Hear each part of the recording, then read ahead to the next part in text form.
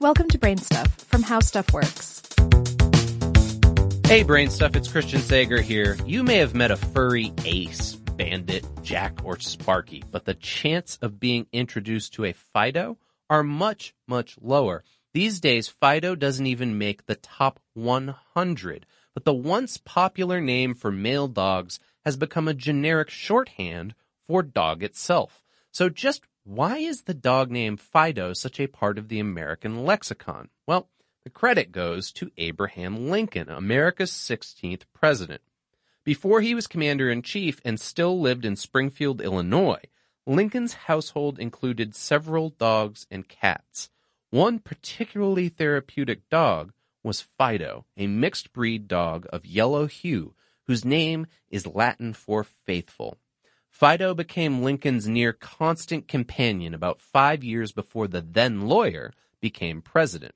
According to the Presidential Pet Museum, Fido enjoyed scraps from Lincoln's plate at meals, patiently waited outside the barber shop or any other establishment Lincoln patronized, and generally became well known as a good-natured dog around town. In 1863, as he prepared to move to the White House, it became apparent that Fido was a little too friendly and perhaps ill-mannered for high office. In fact, a 1954 profile of Fido published in Life magazine called him a frisky mongrel. To ensure Fido had a good life back in Springfield, Lincoln decided to have a local carpenter and his family take care of Fido, leaving them detailed instructions for the dog's proper care and spoiling. Fido was never to be chided for having muddy paws in the house, and he was to be given scraps from the table at mealtime. To help soothe the sense of loss, Lincoln had Fido's formal portrait taken with the relatively new photographic technology. Or so the story goes. Regardless of its provenance, the photo made its way into numerous newspapers, and shortly thereafter, Fido, both the dog and the name, skyrocketed in popularity.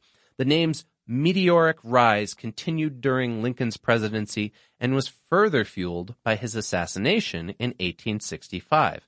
As mourners flocked to Springfield for the president's funeral, the carpenter returned to Lincoln's home with Fido and let the mourning public meet the dog.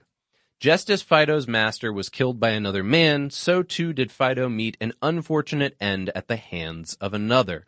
In 1866, a year after Lincoln's assassination, Fido, ever the trusting and people-loving dog, came across a man, apparently sleeping on a sidewalk.